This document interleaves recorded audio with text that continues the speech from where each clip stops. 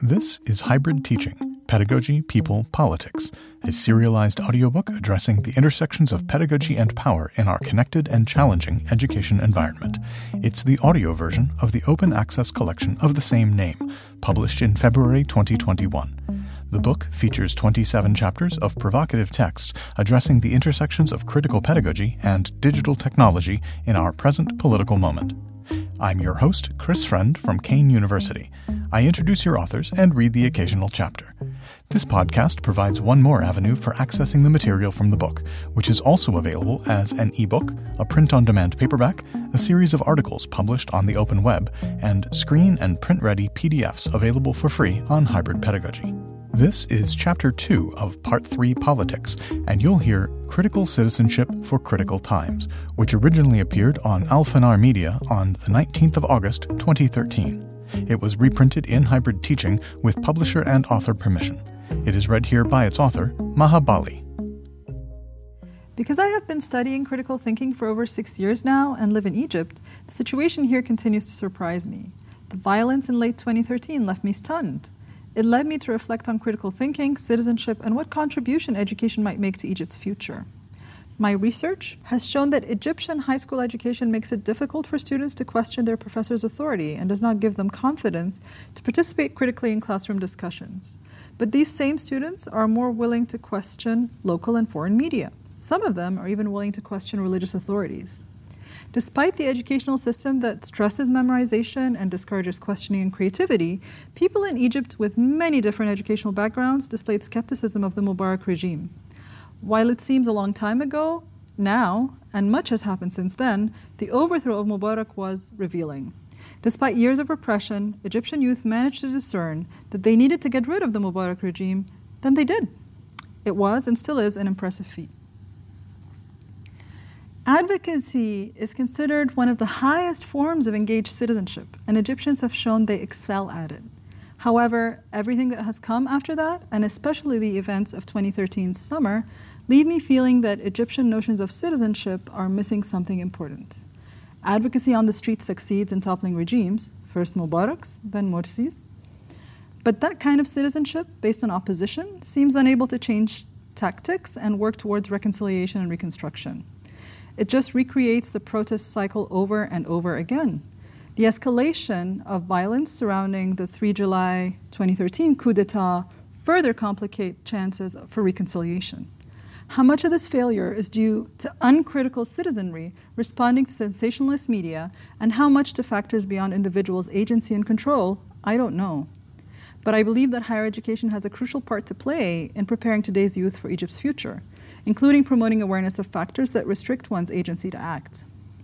I focus on higher education to suggest short-term solutions. Its role extends beyond simply educating enrolled students to community outreach. Long-term, of course, change needs to start in schools. Critical thinking in higher education. If promoting citizenship is an overarching goal of higher education, universities need to go beyond just promoting critical thinking, which is a form of education already in short supply, and community service to focus on developing critical citizenship, quote unquote.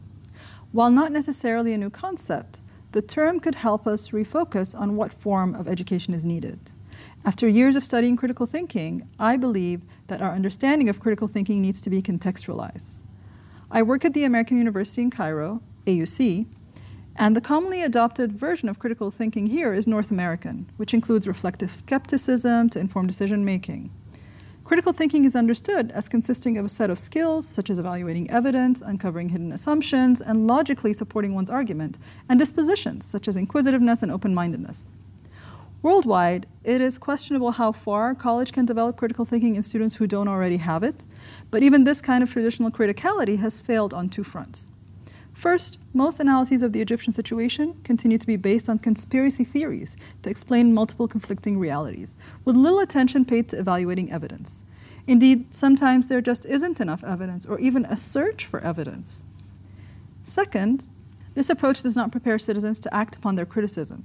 Such action or critical citizenship can benefit from two alternative conceptions of critical thinking.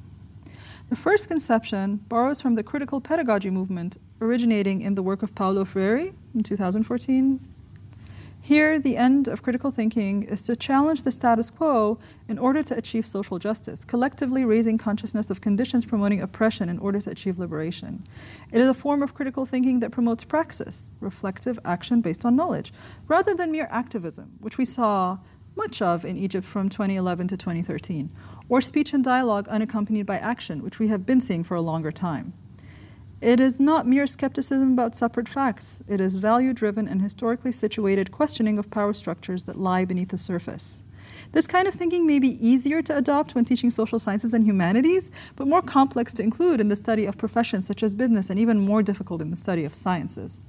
But is not impossible.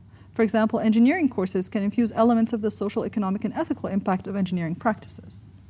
The second conception of critical thinking comes from a feminist understanding of critical thinking based on Women's Ways of Knowing by Merrifield, Belenky, and others in 1986. Their research indicated that women, and some men, tend to prefer more communal and less confrontational ways of learning rather than the pedagogies usually associated with critical thinking, such as debating. This preference to understand the view of the other before critiquing it resonates with the philological hermeneutics, the understanding of a text from the author's viewpoint before critiquing it, of Edward Said in 2004. This approach widens one's worldview and also involves elements of empathy missing from the traditional understanding of critical thinking, which prioritizes logic and rationality. Critical thinking in politics. Political reactions in Egypt seem to me to fall on one of two sides.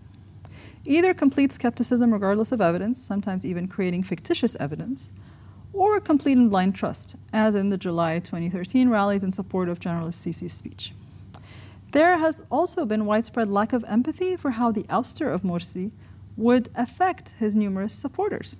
The way Egyptians keep dividing themselves and doing so with passion, making possibilities for future reconciliation in a pluralistic society difficult, if not impossible.